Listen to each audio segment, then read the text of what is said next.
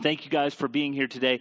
For those of you who are watching online, maybe seeing us for the first time, those of you who are visiting for the first time, what we have been doing as a church over the last, what we're doing for 5 years' time is we're going through the Bible together. And so what we've been doing is reading as a congregation 6 days a week. And then when we come together, our sermons, whether Mark or myself or whoever comes and shares, is from those passages, either in whole or in part. And right now we are studying 1 Kings. And we are looking at the second half, the major portion of King Solomon and his ministry. This past week we read together as a congregation chapters 7 through 11. And we're just going to recap real quick, just to catch everybody up on what's going on here. So in chapters 7 through 11, we hear about Solomon building his palace and Solomon building the temple that was given to him by God through David's word. David was told by God, you're not going to build my temple, your son's going to build my temple. And that's Solomon who's doing so. And so he takes 13 years to build this palace, and he takes 7 years in order to build the temple of God. So he spends 20 years on these projects that are huge and very, very time-consuming. They involve the entirety of the nation of Israel as it's being built up. There's this huge celebration, which a couple weeks ago in the introduction of 1 Kings, we went over the coronation, you will, of the temple and what happened, the consecration of the temple and what it meant for the people of Israel. You can go back a couple weeks to hear that sermon online. However, when all of this takes place, God appears to Solomon again. And then in chapter 10, in 1 Kings chapter 10, we get an account of the Queen of Sheba coming from another land because she has heard of the greatness and the wisdom of Solomon and the greatness of the God that he served. And what is interesting to me is I believe when we look at 1 Kings chapter 10, this is the pinnacle of the nation of Israel. This is all that God had hoped and imagined Israel would be. My people united, serving me blessing them, the world hearing of this blessing because of the obedience that comes from God and drawing all nations to himself. I believe we see that with the Queen of Sheba. I really do. As a matter of fact, Jesus would go on to say that the Queen of Sheba would condemn the people who were not listening to him because she had traveled far and wide to hear of Solomon's wisdom, and now one greater than Solomon was there. So I believe no matter what, that Jesus, by his words, is basically saying that the Queen of Sheba walked away knowing the God of Israel. That's exactly the type of ministry the people of Israel were to be for the world. And we see that it's very short-lived. Because then we look and things take a sudden turn in 1 Kings chapter 11. That's what we're looking at today. So if you will, turn in your Bibles to 1 Kings chapter 11. We'll be reading the first 13 verses together. And it says this: King Solomon, however, loved many foreign women besides Pharaoh's daughter, Moabites, Ammonites, Edomites, Sidonians, and Hittites. And they were from nations about which the Lord had told the Israelites, you must not intermarry with them, because they will surely turn your hearts after their gods. Nevertheless, Solomon held fast to them in love. And he had 700 wives of royal birth and 300 concubines, and his wives led him astray. And as Solomon grew old, his wives turned his heart after other gods, and his heart was not fully devoted to the Lord his God as the heart of David his father had been. And he followed Ashtoreth, the goddess of the Sidonians, and Molech, the detestable god of the Ammonites. So Solomon did evil in the eyes of the Lord. He did not follow the Lord completely as David his father had done. On a hill east of Jerusalem, Solomon built a high place for Chemosh, the detestable god of Moab, and Molech, the detestable god of the Ammonites. And he did the same for all of his foreign wives, who burned incense and offered sacrifices to their gods. And the Lord became angry with Solomon because his heart had turned away from the Lord, the God of Israel, who had appeared to him twice. And although he had forbidden Solomon to follow other gods, Solomon did not keep the Lord's command. So the Lord said to Solomon, since this is your attitude, and you've not kept my covenant and my decrees which I commanded you, I will most certainly tear the kingdom away from you and give it to one of your subordinates. Nevertheless, for the sake of David, your father, I will not do it during your lifetime. I will tear it out in the hand of your son. Yet I will not tear out the whole kingdom from him, but will give him one tribe for the sake of David, my servant, and for Jerusalem, and for the sake of Jerusalem, which I have chosen. Let's pray together as we consider the Word of God. Lord, we thank you for our day together, that we come in this place to worship you. And Lord, we pray as we look over this passage of Scripture, Lord, that your Word would be living and active and penetrates our hearts and minds for those who know Jesus Christ as Lord and Savior.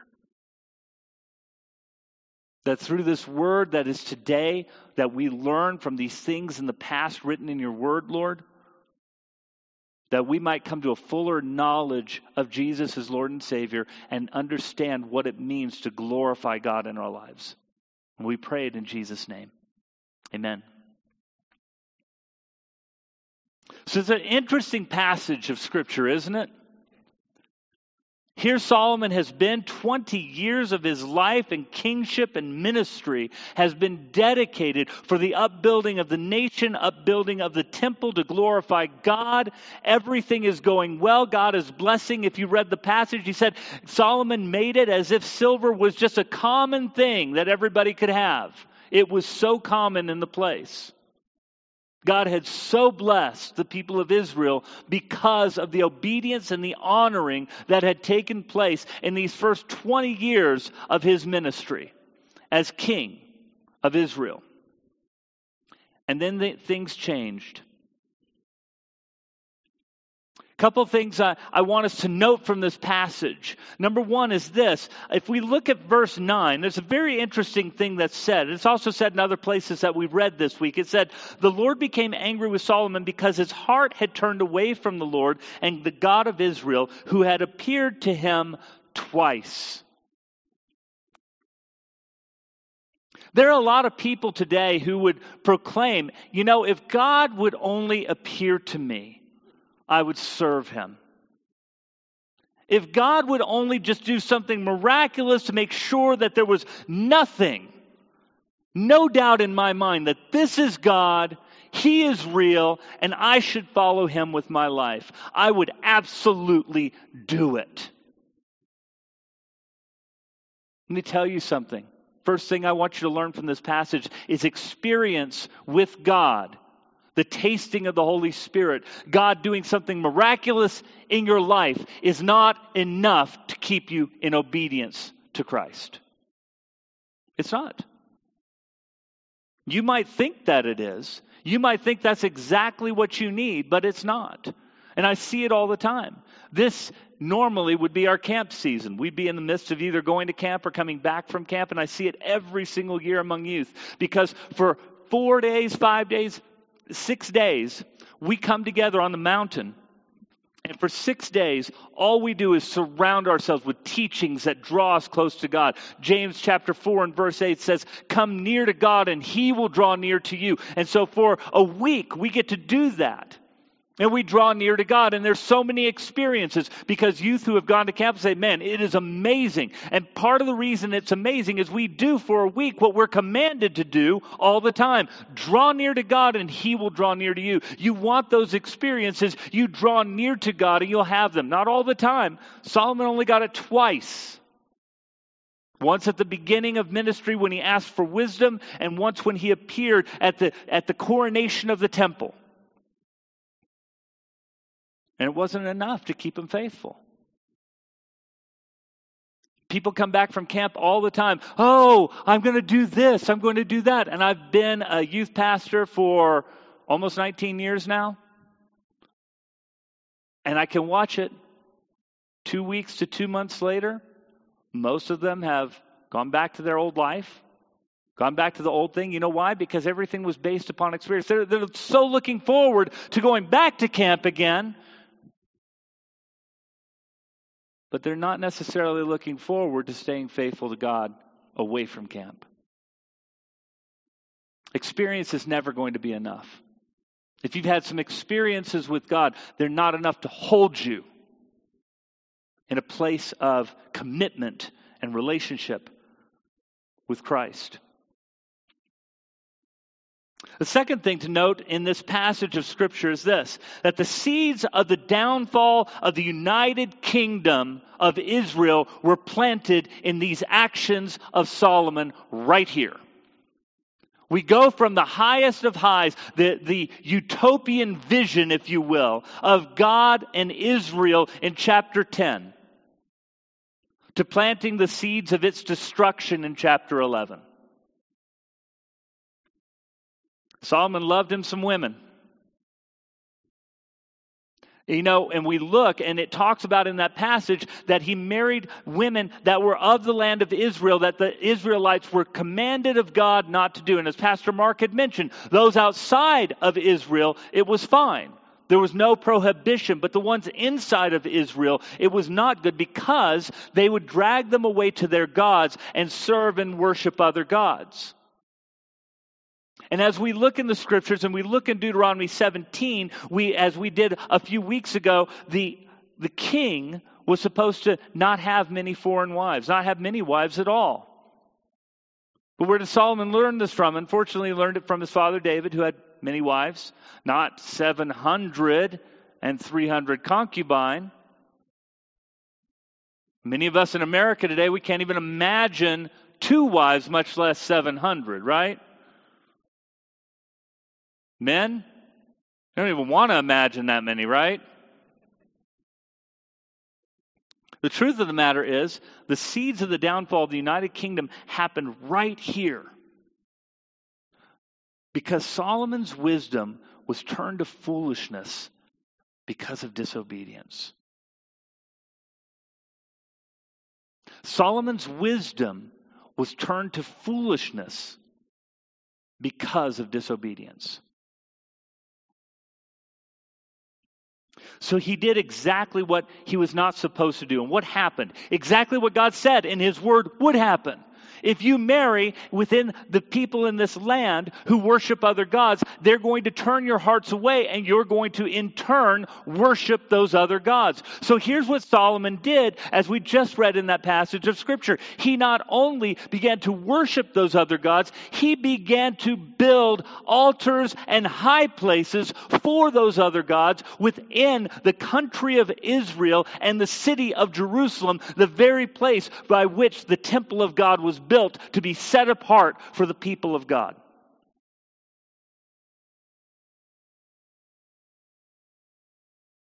All these high places, I'm going to do it not just for them, but he did it for all of his wives, whether they were in there or out of there.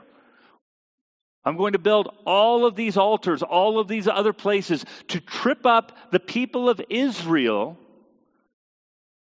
that this idea of idol worship and this seed of idol worship would be something that trips them up until their eventual expelling from the land of promise. You see, Solomon is told, because of his unfaithfulness, the kingdom is going to be ripped into 2 in his son's generation. That under his son's kingship, we have that to look forward to. And we will see that God is faithful to His Word in our reading of next week.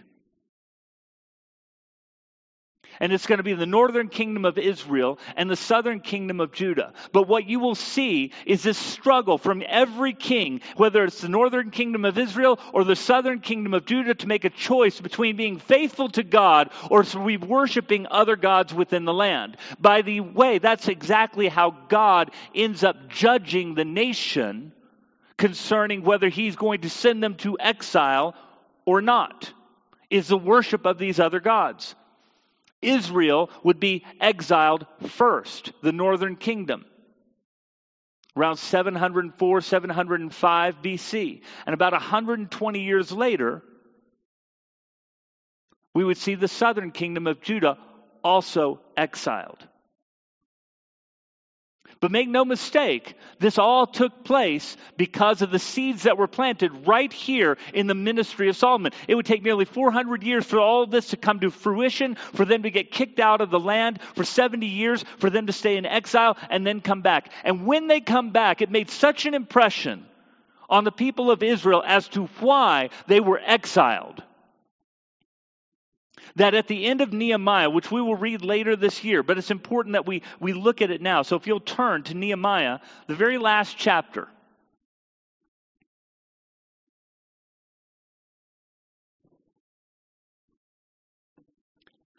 They've come back. They've been humbled.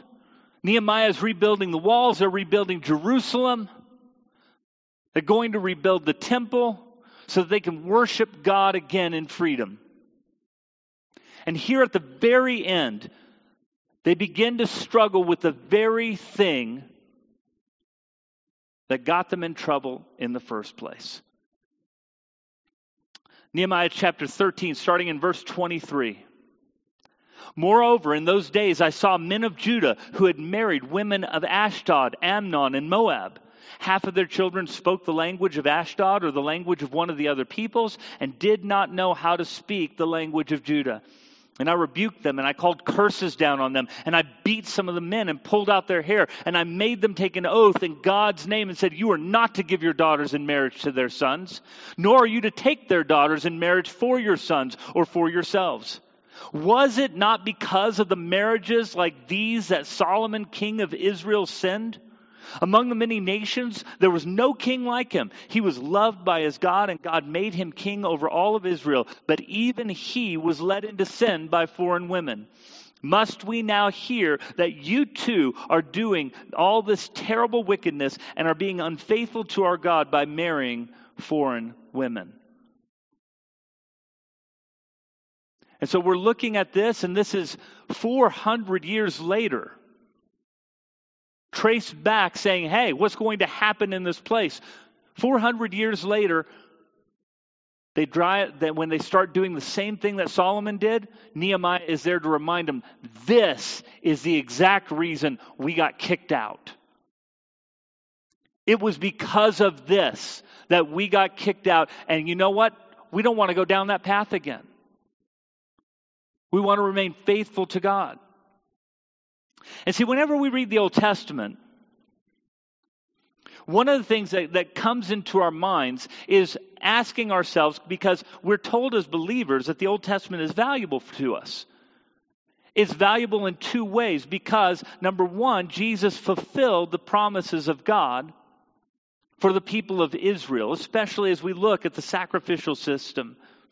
And we look at the promises that are held in place. And so we have to ask ourselves, when we look at what has been mentioned here in this passage of Scripture, especially as it concerns marrying people who have served different gods or no God at all, does that apply to us as believers in Christ today? Or is this something that we can learn from the people of Israel, but has no necessarily bearing on us in the New Testament times where Jesus has fulfilled those things? Well, let's take a look.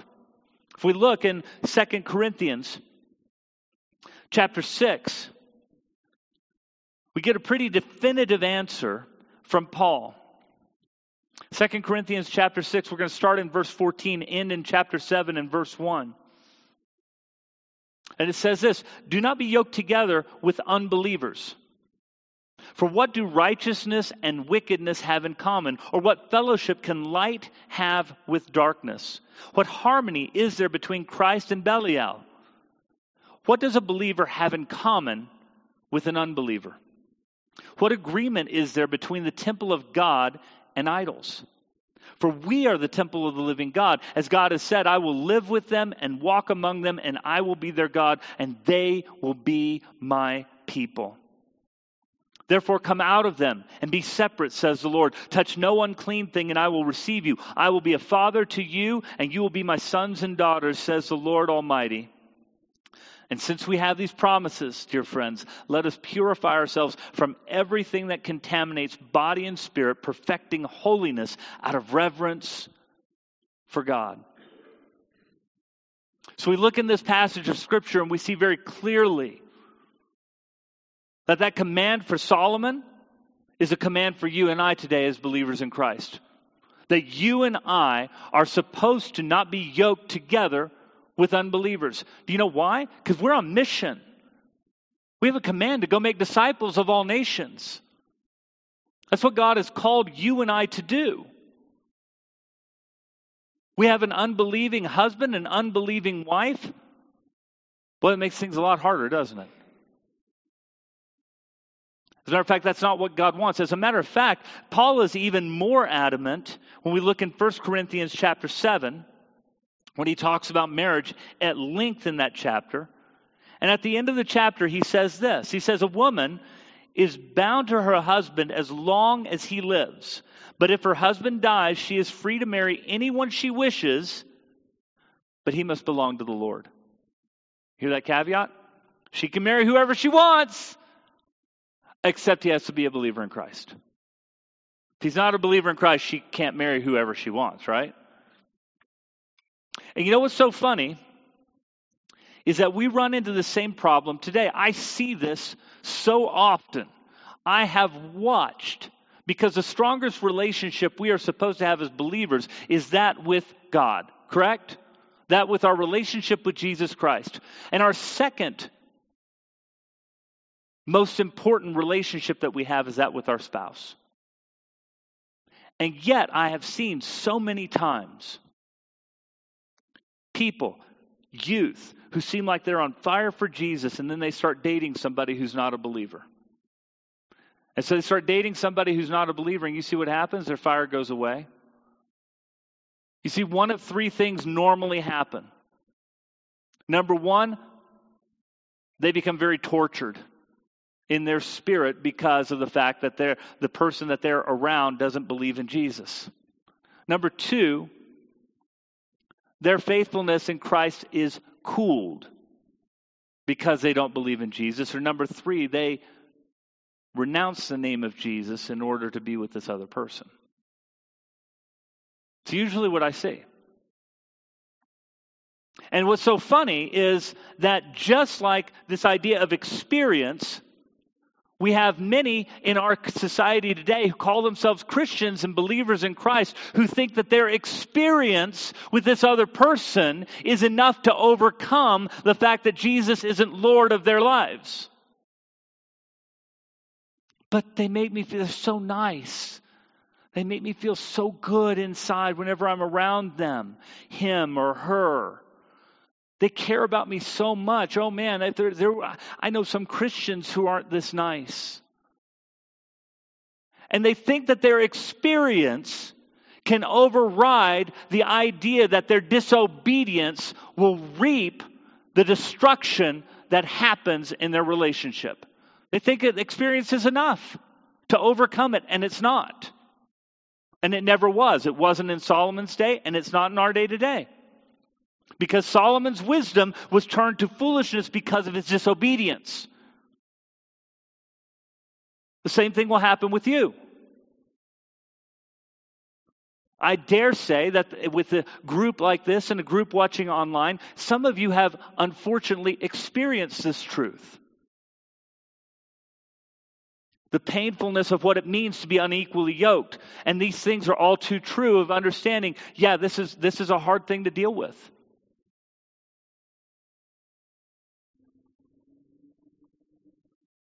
Some of you think that maybe I can get by not doing something like that.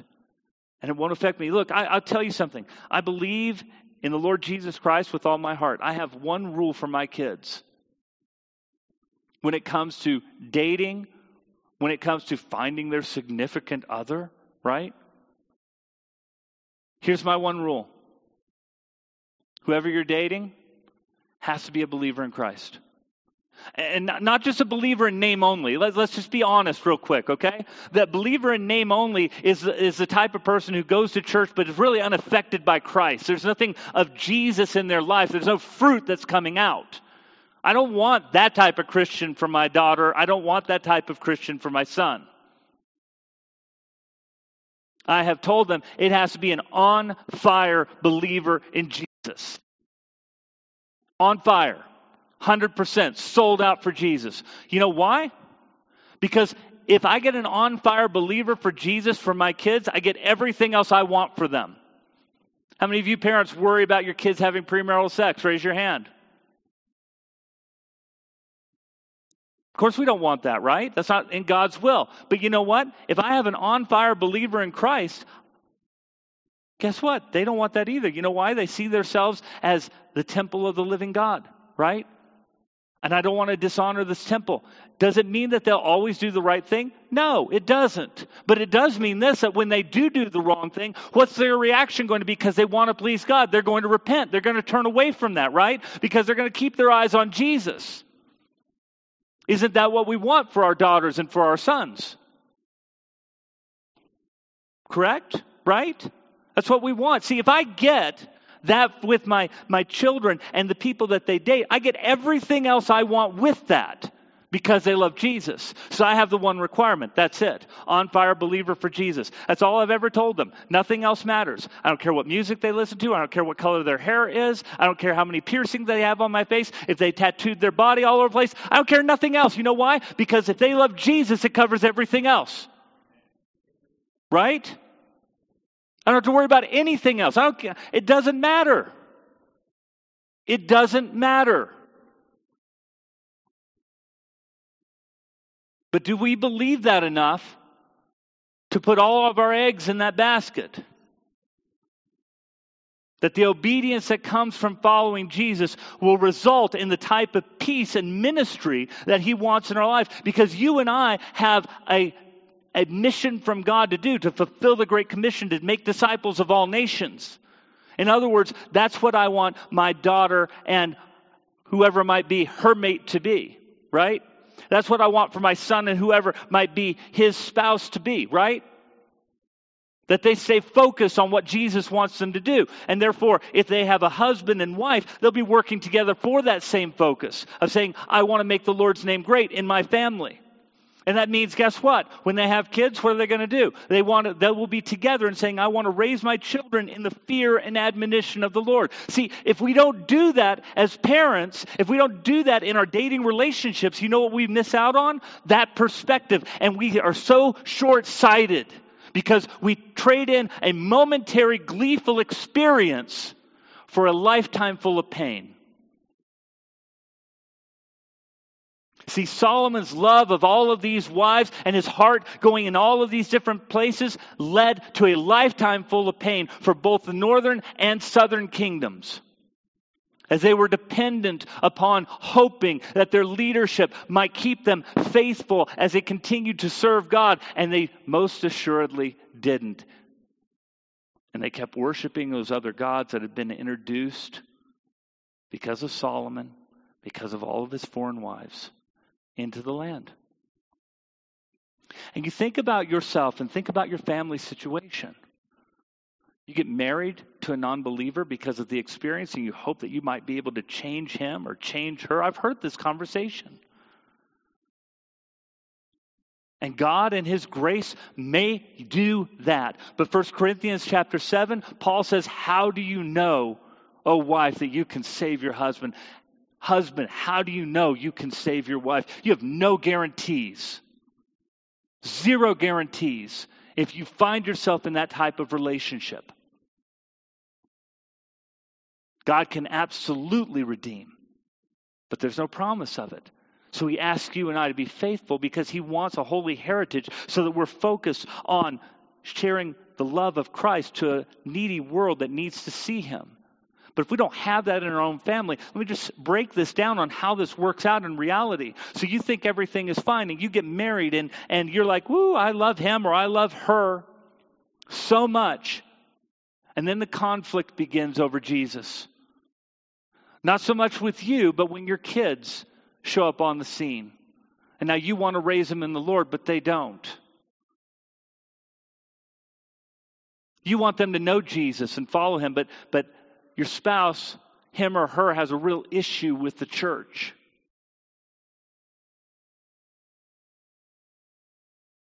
And so it ends up that either your kids, through great struggle, end up going with you by yourself, or you give up going altogether. And now we have the next generation that comes up from that generation who hasn't been raised in the Lord.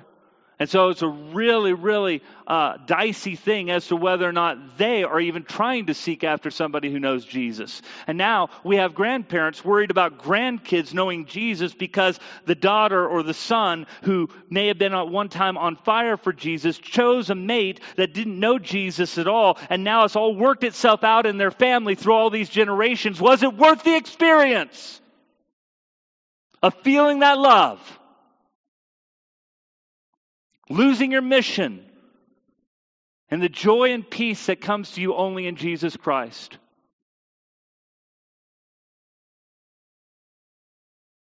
This is why experience will never be enough. It's momentary. It's fleeting. It lasts only a moment. Solomon couldn't hold on to his experiences with God to keep him faithful to God. It requires a resolute action on your part and my part saying, you know what? I refuse to turn the wisdom of God into foolishness through disobedience. God knows better. I will live my life in such a way that I glorify Christ with every part of my being, including the relationships that God brings to me. So I don't want to be unequally yoked. I don't want the destruction that comes with that. The things that I don't see at this very moment will reap a whirlwind in your relationship at a later time. And God wants holy offspring, set apart for Him. You know how that's best achieved? Through a mom and dad who love Jesus with all their heart, mind, soul, and strength.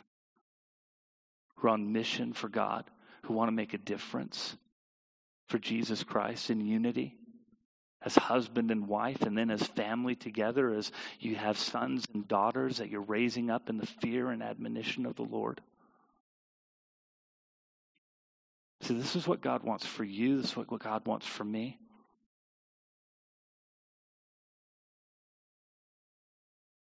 But it takes a commitment on our part to say, God's wisdom is better than mine. I don't care how I feel. I don't care what these experiences bring. I want the redemption that comes in Jesus Christ. You know, what Jesus wants to do with your life is very similar to what God wanted to do with the people of Israel. See, we saw that in chapter 10.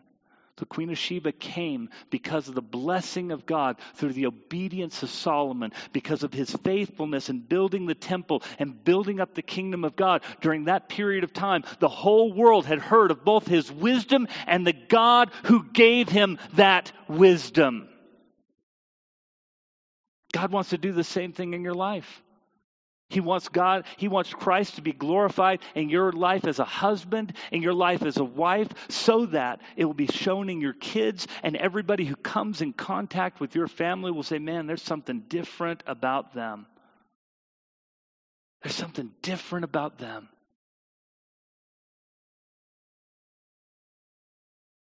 Why is it that they have peace amidst this time of chaos?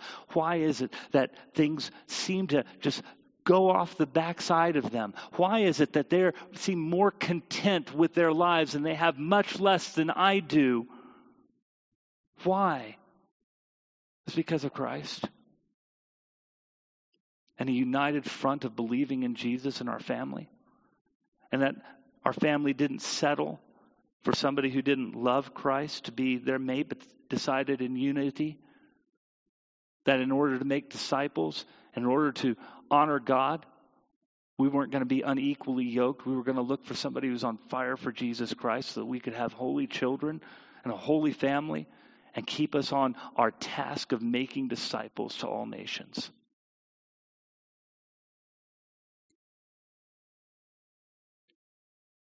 See, I believe, honestly, 100% today, there are some of you, whether you're watching online or whether you're here who have some decisions to make concerning this idea of who's going to be in your life closest to you. Is it going to be just however you feel around a certain person, or is it going to be somebody who's committed 100% to Jesus? You will settle for nothing less because God has called you to make disciples. He doesn't want you divided. He wants his name to be glorified through you, and that can only be done when you will not trade out the wisdom of God for a fleeting feeling that leads to disobedience.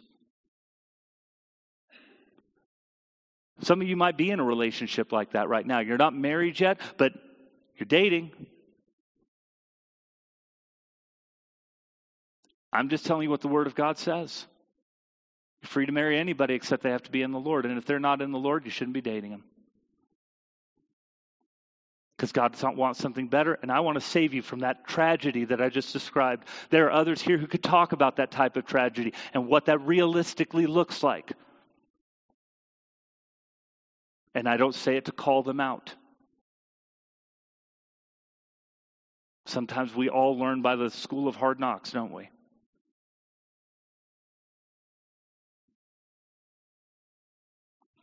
I want to see a heritage raised up that's uncompromising in their belief in Jesus Christ. I want something different for your family, that you can experience what God had promised the people of Israel, that he would be faithful to 1,000 generations to those who love him and obey his commands. I want to see that in your life, in your lineage, in your family. That is from generation to generation. Man, I loved what Chris said today concerning fishing. Didn't you? I hate fishing. Now I see it totally differently. All because of your dad, Chris. Good job. But it's the truth. Why do we fish? For the glory of God. For the glory of God. That should be your life. That should be my life. Every decision that you and I make to change it out for a lie is to only wish destruction on the heritage we wish to build and that God wishes to be holy in our lives. Some of you find yourself in that position. You're unequally yoked. Maybe you came to Christ while you were married. Had nothing to do with you were seeking that out. You were already married. Both of you were pagans, heathens, didn't know Jesus, and one of you have come to know Jesus, the other one doesn't. It happens. That's what 1 Corinthians 7 is all about, by the way. And I want to comfort you with those passages, but I would love to pray for you because I know that God can reach down and change that heart, right? I do. I believe that with all my heart. I was that person. I can honestly say that. I'm preaching to you today something we didn't live out, right, babe? Sorry, it's the truth. She missionary dated. I was not a Christian when we started dating, okay? Not proud of that. That's not the advice I give my kids. It's not an obedience to God. God overcame our ignorance and foolishness, correct? It's like you just call me ignorant and foolish in front of everybody. Thanks. God is redemptive, okay? God can do that in your situation too. But it's not going to be easy because you're going to be fighting to make the Lord Lord of your household, right? You got to start with your household before you can start with the world. Some of you are praying for your grandkids. You want to see them raised up in a heritage, and somewhere along the way, something fell off. Maybe they're unequally yoked. Maybe just something happened where doubts in their faith have come up. God can start that godly heritage again. But it has to start with a commitment that you and I are not going to trade out the wisdom of God and have it become foolishness through disobedience. And we need that for our next generation and the next generation beyond that. But our God is good. He can redeem that which is broken and make it right. I'm living proof of that. Would you stand with me?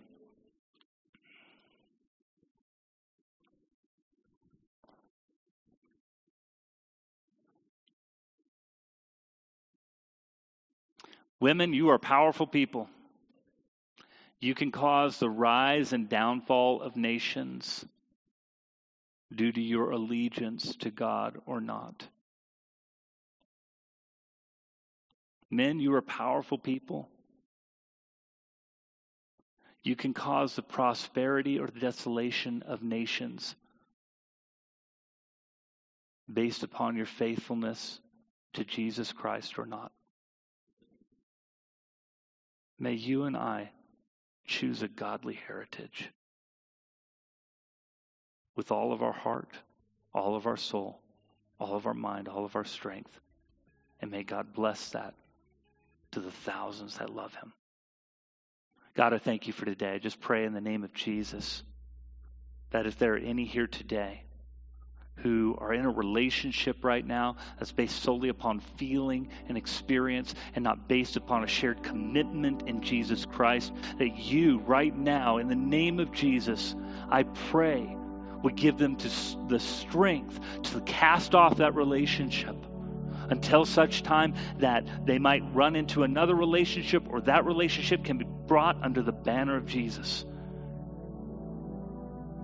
I pray for families that are broken in this way. I pray for redemption, dear Heavenly Father, for the husband, for the wife that does not know you, dear Heavenly Father, that they may come to know you, that you may redeem them through the blood of Jesus Christ and bring into obedience this household that needs to come to know Jesus so that they can be on mission and making disciples of all nations. And God, I pray for those of us who may not be in relationship yet, that you would give us a commitment in our heart, that we would settle for nothing less. I don't care how great a feeling is, that we would settle only upon the wisdom of God found in Jesus Christ, that we would recognize, oh Lord, that obedience leads to wisdom and disobedience makes wisdom foolish.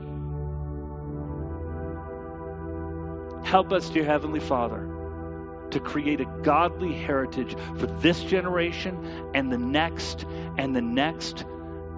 just based on an uncompromising commitment to following you wholeheartedly and settling for nothing less. In the name of Jesus we pray. Amen.